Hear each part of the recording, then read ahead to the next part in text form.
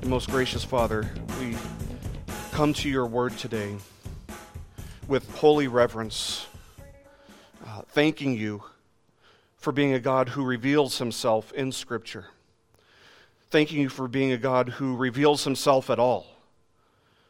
Thanking you for being a God who loves us so much that you would reveal yourself to us. And so we pray, Lord, that by the power of the Holy Spirit working in us as we study your word, that your Spirit and your word would work together to accomplish your purposes in us, of sanctifying us and drawing us closer to yourself through Christ, our mediator, our Savior, for his glory.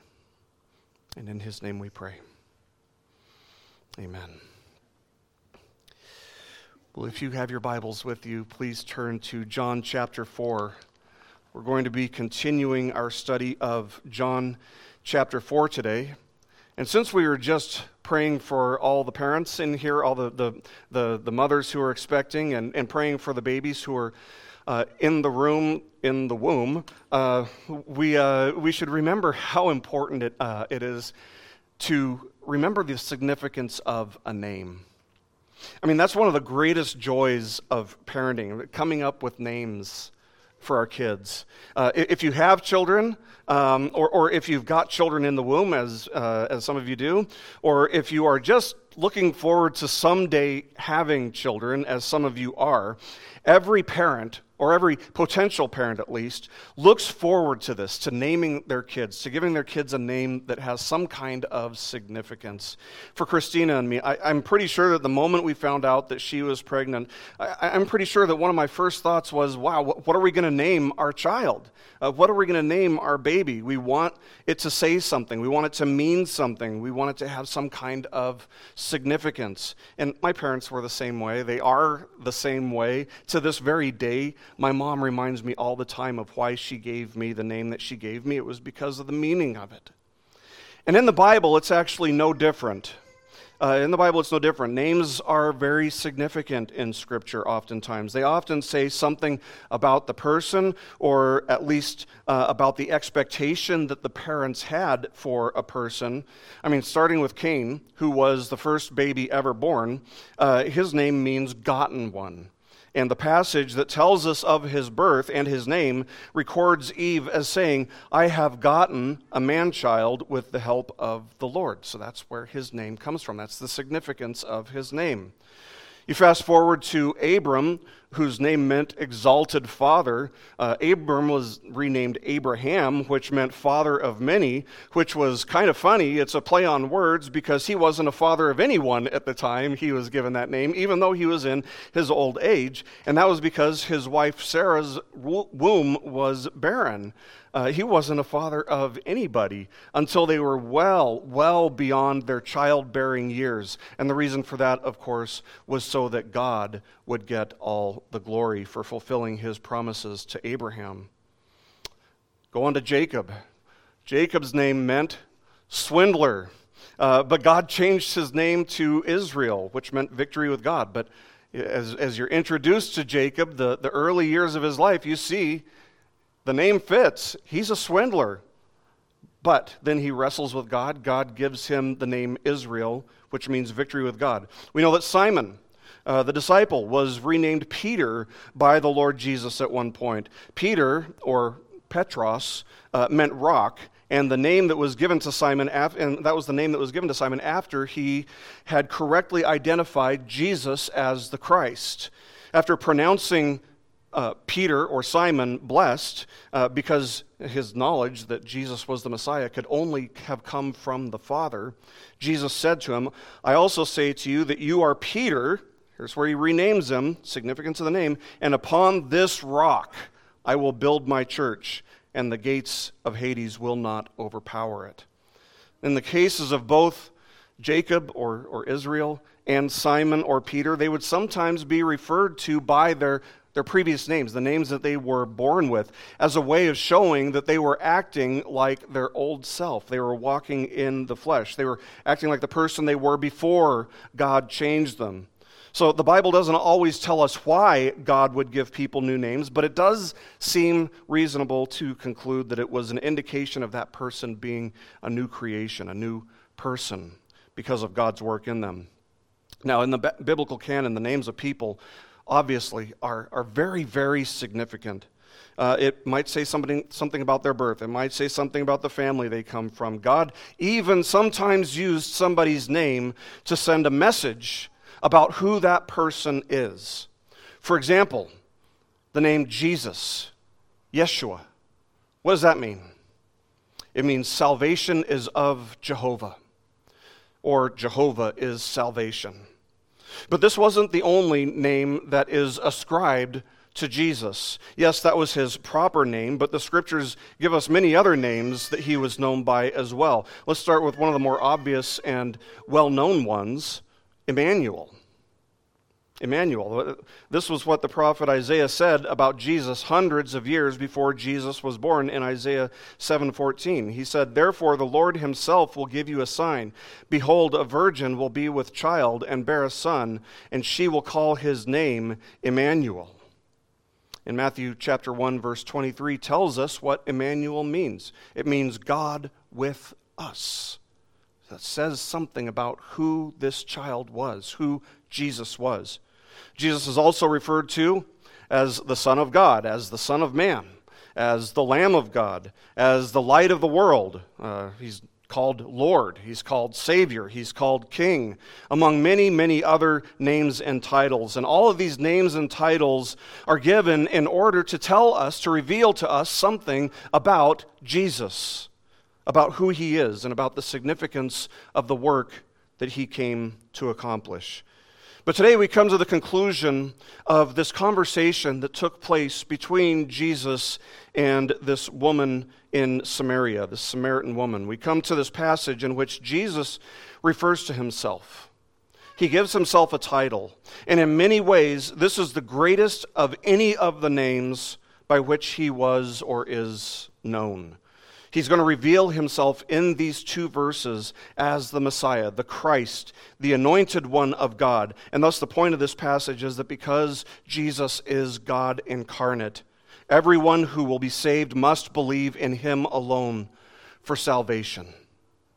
So this evangelistic conversation that Jesus is having with this Samaritan woman started with Jesus asking her for a drink of water, but he went on to tell her that if she knew the gift of God, if she knew who he was, she would be the one asking him for a drink of water, and he would have given her living water, and she never would have thirsted again.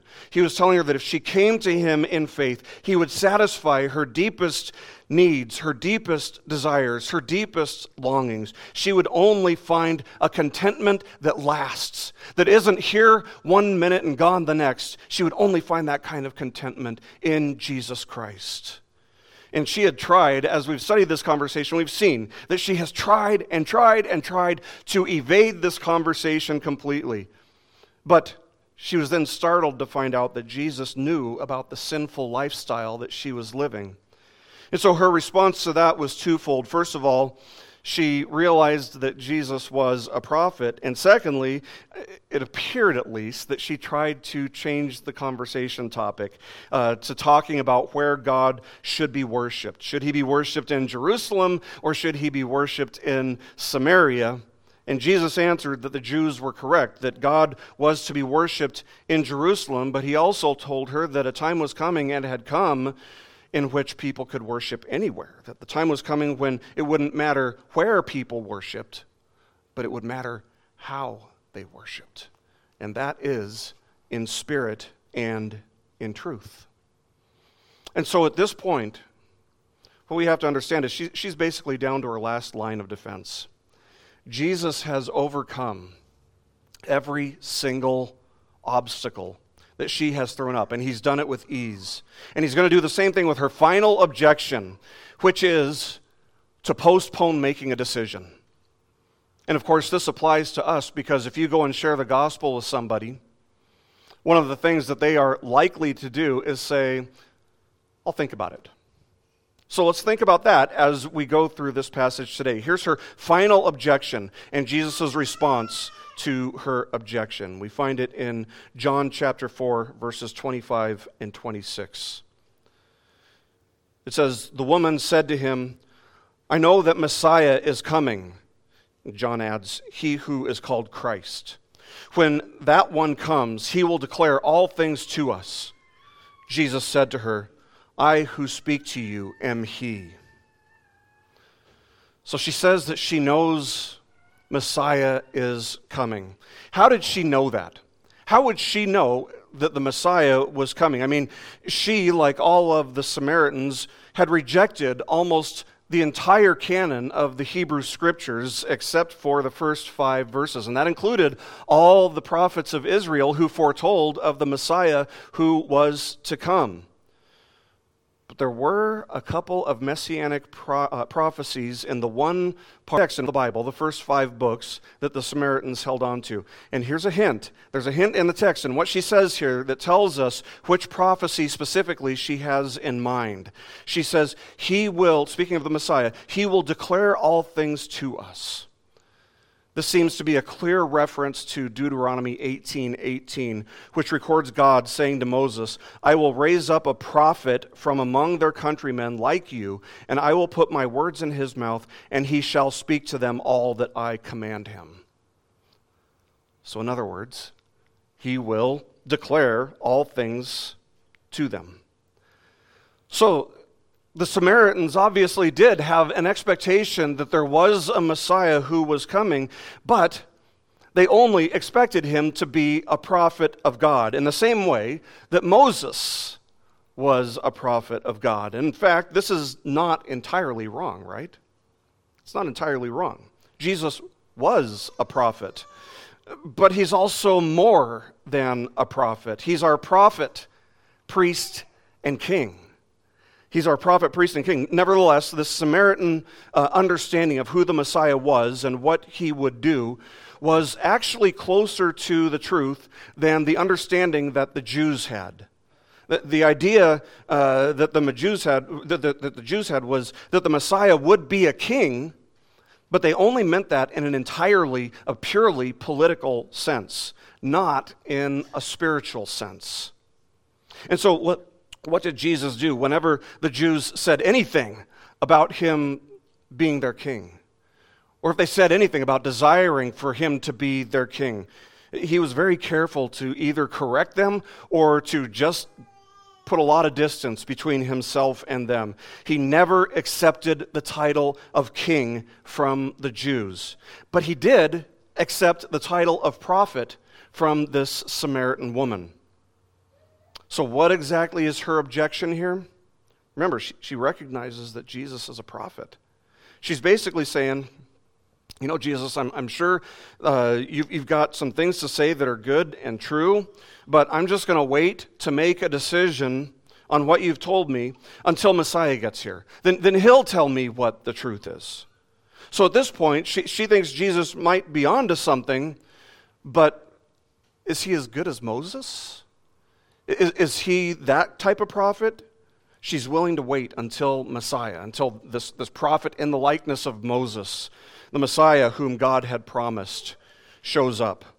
And Jesus says, "I who speak to you am he." In other words, you're looking at him, ma'am. You've been talking to him here all along, right? Yes and no. That's kind of what he's saying, but not really. Not exactly. Yes, he's informing the Samaritan woman that he is the Messiah, but he's saying so much more than just that. I mean, it's actually really unfortunate. Things get lost in translation. And it's unfortunate that so much of the punch here, so much of the meaning here gets lost in translation, because Jesus is actually saying much, much more than "you're looking at him." If all we had was the English translation, and nothing but the English translation, then yes, we could assume that that's what Jesus was saying. But having even a slight understanding of the Greek language, which this was written in originally, gives us an understanding that Jesus is identifying himself actually by a very specific, a very significant title. The first clue to note, if you look at your Bibles, the first clue is to note where our Bible reads, I who speak to you am he. You see that word he? If you've got the NASB, it probably is in italics, the word he. That indicates that it was inserted by the translators for the sake of making it easier to understand. But it tells us that it's not actually found in the Greek text. So he didn't say, I am he. Rather, he said simply, I am. If we wanted to translate this a little bit more literally, maybe word for word, it would say, I who speak to you, I am. And this is a huge deal. We have to understand that this is very significant because it's a claim about who he is, about who Jesus is. Yes, he is identifying himself as the Messiah. But above and beyond even that, he's making a connection between his identity and the well-known name that we find for God in the Old Testament, Jehovah. The words I am are more than just a claim. They're a title. We have to understand that. They're a title. The significance of this title goes back to the book of Exodus, which is one of the few portions, by the way, of Scripture that the Samaritans had accepted. God had spoken to Moses in this burning bush, and he was sending Moses back with a message and a purpose to redeem his people. But before Moses departed, he asked God, he said, Behold, I am going to the sons of Israel, and I will say to them, The God of your fathers has sent me to you. Now they may say to me, What is his name? What shall I say to them? And what did God say? Exodus 3:14. It says, God said to Moses, I am who I am. And he said, Thus you shall say to the sons of Israel, I am has sent me to you. I am. This is actually where we get the name Jehovah. It's the letters of God's unpronounceable name, YHVH, and the vowels from the title Adonai inserted in between the letters. So the name Jehovah literally means I am. Now, when the Greek language became the primary language of the people, the Jews decided to translate the Hebrew Scriptures into Greek. And how do you think they translated God's name? I am. The Greek is ego eimi. Ego eimi. And those are the very same words that Jesus uses, that Jesus speaks to refer to himself in this conversation with this woman, responding to her final objection. Ego eimi. I am. Now, we also know that when we see the word Lord in capital letters of the Old Testament, it's the translation of Jehovah. So he's saying, I am God, I am Lord, I am Jehovah. Do you see how significant, how huge it is that Jesus would give this title, would ascribe this title to himself? It's a clear and direct claim to be Jehovah God. It's a direct claim to be God, to be Lord. See, the Jews of Jesus' day, we have to see that they understood that claim. They understood that whenever Jesus said, I am, that's the claim he was making. They had a perfect understanding of the connection that Jesus was making between himself and God. They just rejected that he deserved that title. That's why they accused him of blasphemy. That's why they plotted and tried to murder him on so many occasions.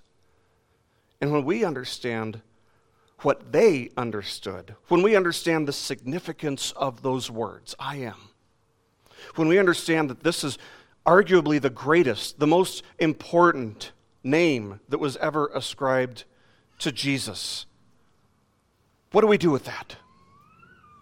What's the woman going to do with that? Because this is the name above all names that we're talking about. The name above all names. I mean, Paul would write in his epistle to the Philippians of Jesus, saying this. He said, For this reason also God highly exalted him, Christ that is, and bestowed on him the name which is above every name, so that at the name of Jesus every knee will bow, of those who are in heaven and on earth and under the earth, and that every tongue will confess that Jesus Christ is Lord, to the glory of God the Father.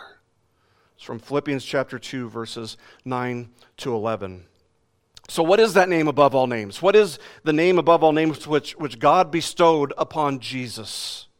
That name, that title, is the name that every tongue will confess. Lord. Lord, Jehovah, the great and mighty I am. This is the name before which every knee, all creatures in heaven and on earth, will bow. Ultimately, this Samaritan woman needed to be confronted with the reality of who she was speaking with. She needed to be confronted with the reality of the authority of Jesus. It's the same reality that anyone we wish to share the gospel with needs to be confronted by as well. People live their lives however they want. They pursue whatever makes them happy. They don't care about obedience to God, at least for now. But they won't have that sense of autonomy forever. They can pretend to be Lord of their lives, calling the shots in their lives for now, but one day, every tongue, even theirs, will confess that Jesus is Lord, and they will bow before him. Either they'll do it voluntarily with the saints and the angels in heaven, or they'll do it begrudgingly with the lost and with the demons. But somebody needs to go out into the world to those who are lost, to those who don't know Christ, to those who don't live like he's Lord, don't know that he's Lord. And they need to tell them who Jesus is and of the salvation that is found only in him.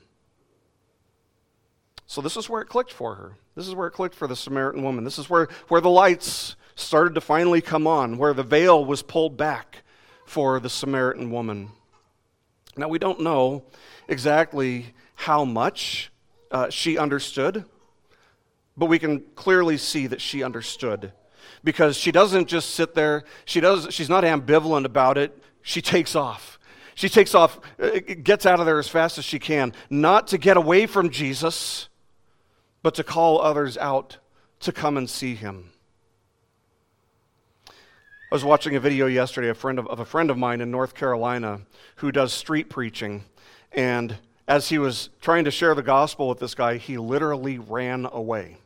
He literally just didn't want to hear anything about it. He literally ran. They had a video of it. That's not what the woman is doing. She gets out of there not to get away from Jesus, but to go and tell people they need to know Jesus the way she does. All in all, Jesus uses the words I am, ego eimi. He uses them a total of 7 times in John's gospel testimony. On one of these occasions, Jesus said to the Jews, unless you believe that I am, there it is again, ego eimi, unless you believe that I am, you will die in your sins. John 8:24. That's what the woman is trying to avoid for those whom she loves. What he meant when he said that to the Jews was that if a person doesn't believe that Jesus is God incarnate, Jehovah in the flesh, that he is Lord, they could not and they would not be saved.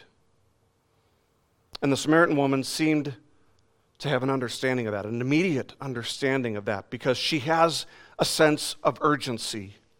What will happen to all these people that she knows? What will happen to all these people that she loves? Jesus is just passing through. They need to come right now and see him. Doesn't everybody, she's thinking, everybody needs to hear about Jesus. Everybody needs to know him. So every time Jesus uses this phrase, this title in reference to himself, it's always a claim to be God in the flesh, to be divine. It's always a claim to be God from God, light from light, true God from true God. He says later in John's gospel, I am the bread of life. I am the light of the world.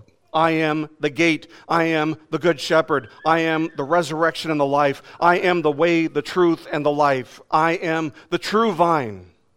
Every one of these instances was Jesus identifying himself as Jehovah God incarnate. Now again, We can't be exactly sure of how much the woman understood, how much she gathered from what Jesus had said to her. The Samaritan expectation for the Messiah was partially correct, but it wasn't fully correct. I mean, would you refer to someone who was a mere prophet as the Messiah? She would have understood that term, Messiah, or anointed one, that's what it means, anointed one. It's the same as the Greek word for Christ. She understood that. The head of certain individuals who hold or who held a particular office would sometimes be anointed with oil. They would have an anointing ceremony. There were ceremonies that the prophets of the Old Testament occasionally did to be designated as one who was sent as a prophet. For example, Elijah anointed the head of Elisha with oil. But prophets weren't the only ones who would sometimes be anointed. Priests would also have their heads anointed with oil as they were installed into their priestly position. In Exodus 28, verses 40 and 41, we read this. It says, "For Aaron's sons you shall make tunics, and you shall also make sashes for them, and you shall make caps for them, for glory and for beauty. You shall put them on Aaron your brother and on his sons with him. You shall anoint them and ordain them and consecrate them, that they may serve me as priests." So finally, we've seen that prophets and priests would be anointed. Finally, we see that kings would also occasionally have their heads anointed with oil to signify that they were to fill the position of king. We read of David's anointing by Samuel in 1 Samuel. It says, Samuel took the horn of oil and anointed David in the midst of his brothers. And the Spirit of the Lord came mightily upon David from that day forward. So all three of these positions, prophet, priest, and king, involved a special ceremonial anointing. Now, in first century Israel and Samaria, the term Messiah or Christ had a much more specific meaning because people did have the understanding that God was going to send a single anointed one to deliver God's people, an individual of whom all the previous prophets, priests, and kings only foreshadowed at best. The Samaritans did have the correct understanding that this Messiah would be a prophet who would tell them all things, but he was also a priest who would offer up the perfect once and for all sacrifice on behalf of his people. And he was also a king who would reign forever from the throne of David. The Messiah would be all these things, prophet, priest, and king. And that's precisely what Jesus was claiming about himself when he spoke the words, ego eimi, I am.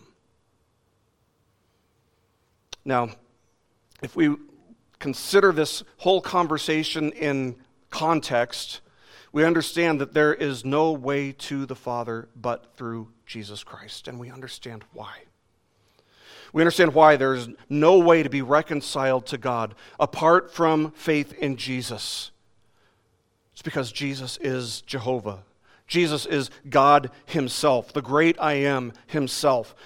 And because he is, only he can fully and truly reveal God. And thus, if we want to come to God, how can we do it? How else can we do it? There's no other way. In Christ alone we are drawn near to God, for he alone is our peace. He's our prophet who speaks all things. He's our priest who offers the perfect sacrifice himself. And he's our king who lives and reigns forever. And this is exactly why Jesus told the woman that if she was going to worship God, if anyone is going to worship God, it must be in spirit and it must be in truth, because it must be in Christ. See, throughout the Old Testament, one of the reasons people had to go to Jerusalem to worship was because there was only one person who was granted access to God, and that is the high priest.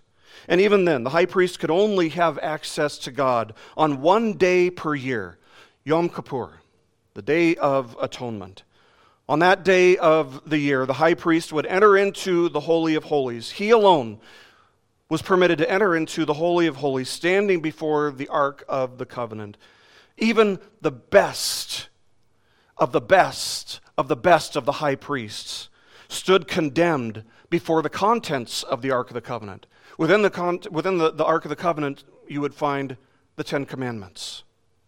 And so God instructed that something had to be placed between the priest, no matter how good he was, no matter how holy, how righteous he might have seemed. He fell short of the contents of the Ten Commandments. And so God instructed that something had to be placed between the law of God, which condemned him, and him himself. And that something was called the mercy seat. The mercy seat. See, the mercy seat was to be pure gold, approximately 45 inches long by 9 inches wide.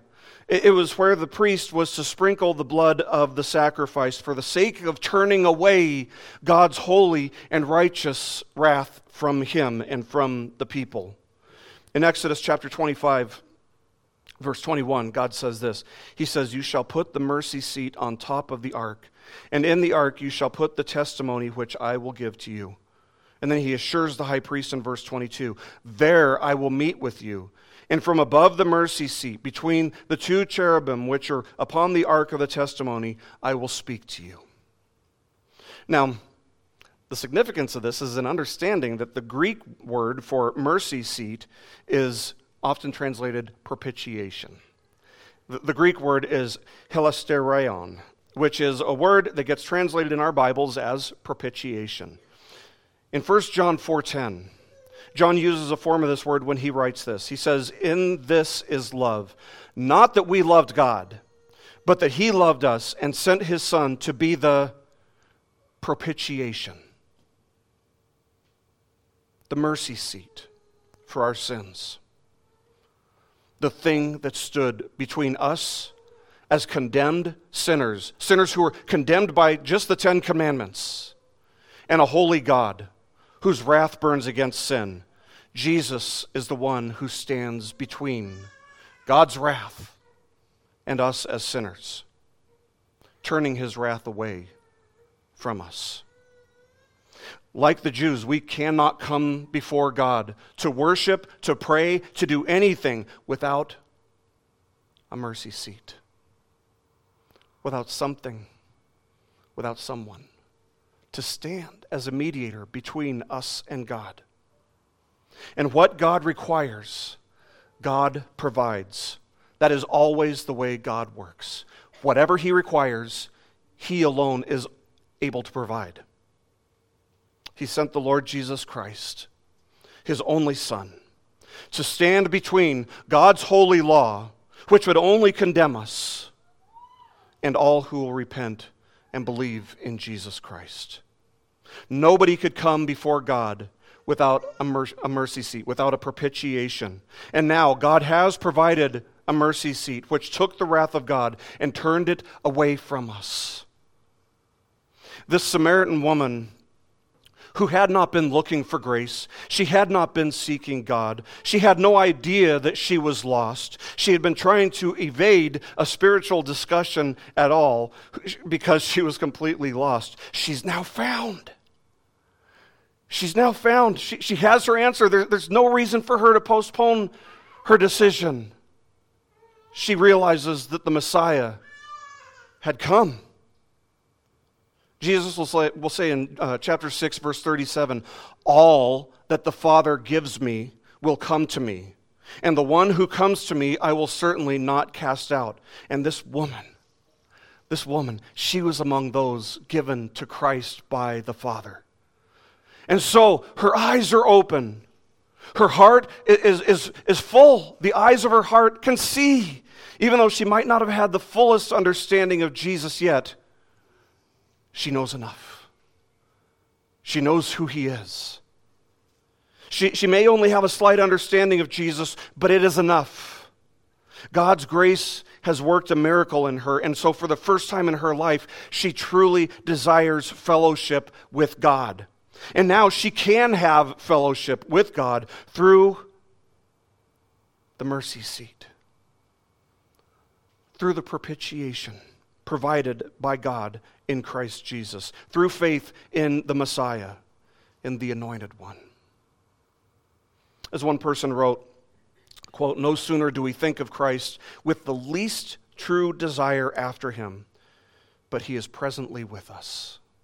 End quote. Friends, we have to understand that all who repent and place saving faith in Jesus Christ alone as our mercy seat, as Messiah, as the great I am, he will not cast you out. He will never let you go. He will save you. He will sanctify you, setting you apart. He will never let go of you. He will transform you. He will change you from being a rebel to being a true worshiper, from being an insurrectionist to being one who is eager to willfully confess that he is Lord, willfully eager to bow before him, confessing that he alone is Lord, that his is the name above all names, and that he alone is worthy of our devotion and our worship.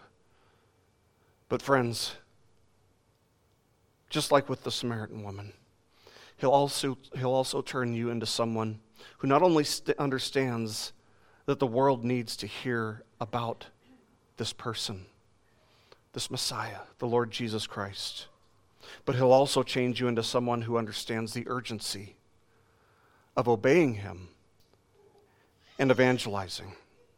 Someone who desires to obey his instruction, to go and make disciples of all the nations, baptizing them in the name of the Father and the Son and the Holy Spirit, teaching them to observe all that Christ has commanded us. And all with the hope, all with the promise, all with the certainty that this one who stood before this woman at the well, the Lord Jesus Christ, is with us until the end of the age. Let's pray.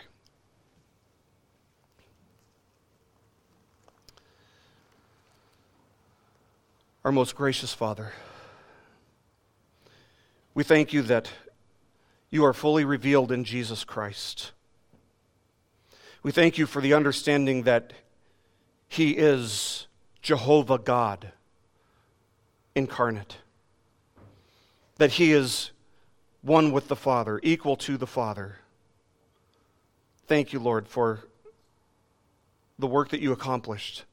Thank you for the clarity of these words and for giving us an understanding of what they mean, who Jesus was claiming to be. We do pray for the day to come when every tongue will confess that Jesus is Lord, that his is the name above all names. But we pray, Lord, that before that day, that many would come to faith in Christ, that their knee would not be bent against their will, but with their will, that their tongue would not confess begrudgingly, but eagerly, that Christ is Lord.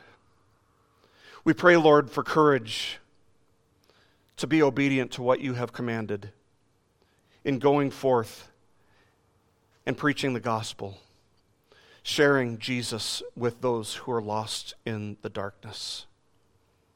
We pray, Lord, that you would give us courage and wisdom, the wisdom to leave the results in your hands, the courage to be faithful until the end, knowing that Christ will be with us until the end of the age. We thank you for these things and pray for these things. In the name of the one who sent us, the Lord Jesus Christ. Amen. We'll continue with preparation for the Lord's Supper. We'll start with a call to confession, which comes from 1 John chapter 1, verses 6 and 7, which says, "If we say that we have fellowship with him and yet walk in the darkness, we lie and do not practice the truth. But if we walk in the light as he himself is in the light, we have fellowship with one another, and the blood of Jesus his Son cleanses us from all sin." So let us confess in the silence of our hearts our sins before God, and I will close us with a prayer of confession and an assurance of pardon.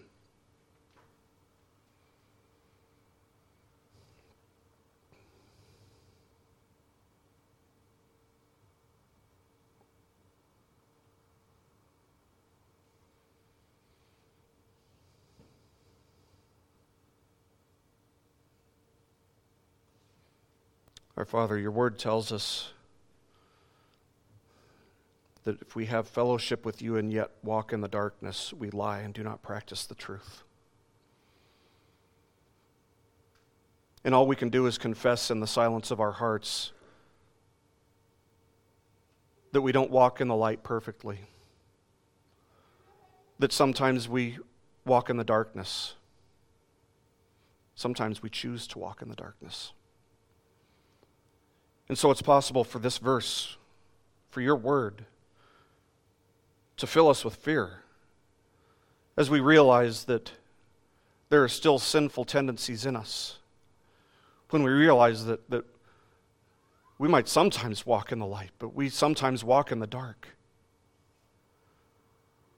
But all we can plead is the blood of Christ, who did walk perfectly in the light, who did what we didn't do. He fulfilled every demand of the law. And so we plead his blood and we point to his obedience. The fact that he obeyed perfectly, that he walked in the light perfectly. And we ask for the grace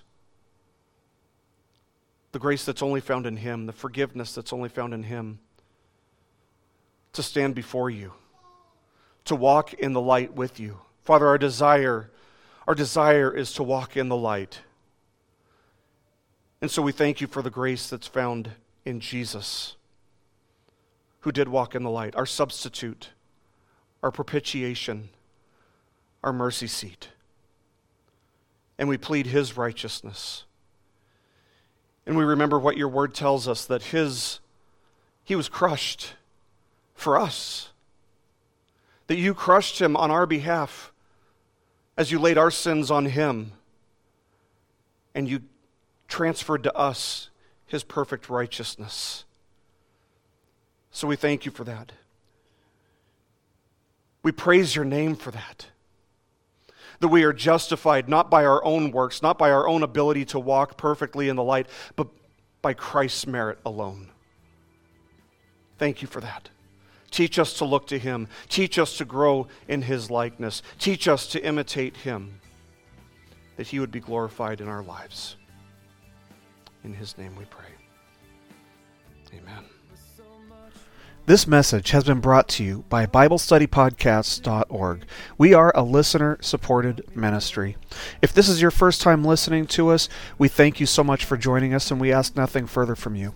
But if this is a ministry that you rely on for regular spiritual teaching, we do depend on your financial support to keep us going and growing.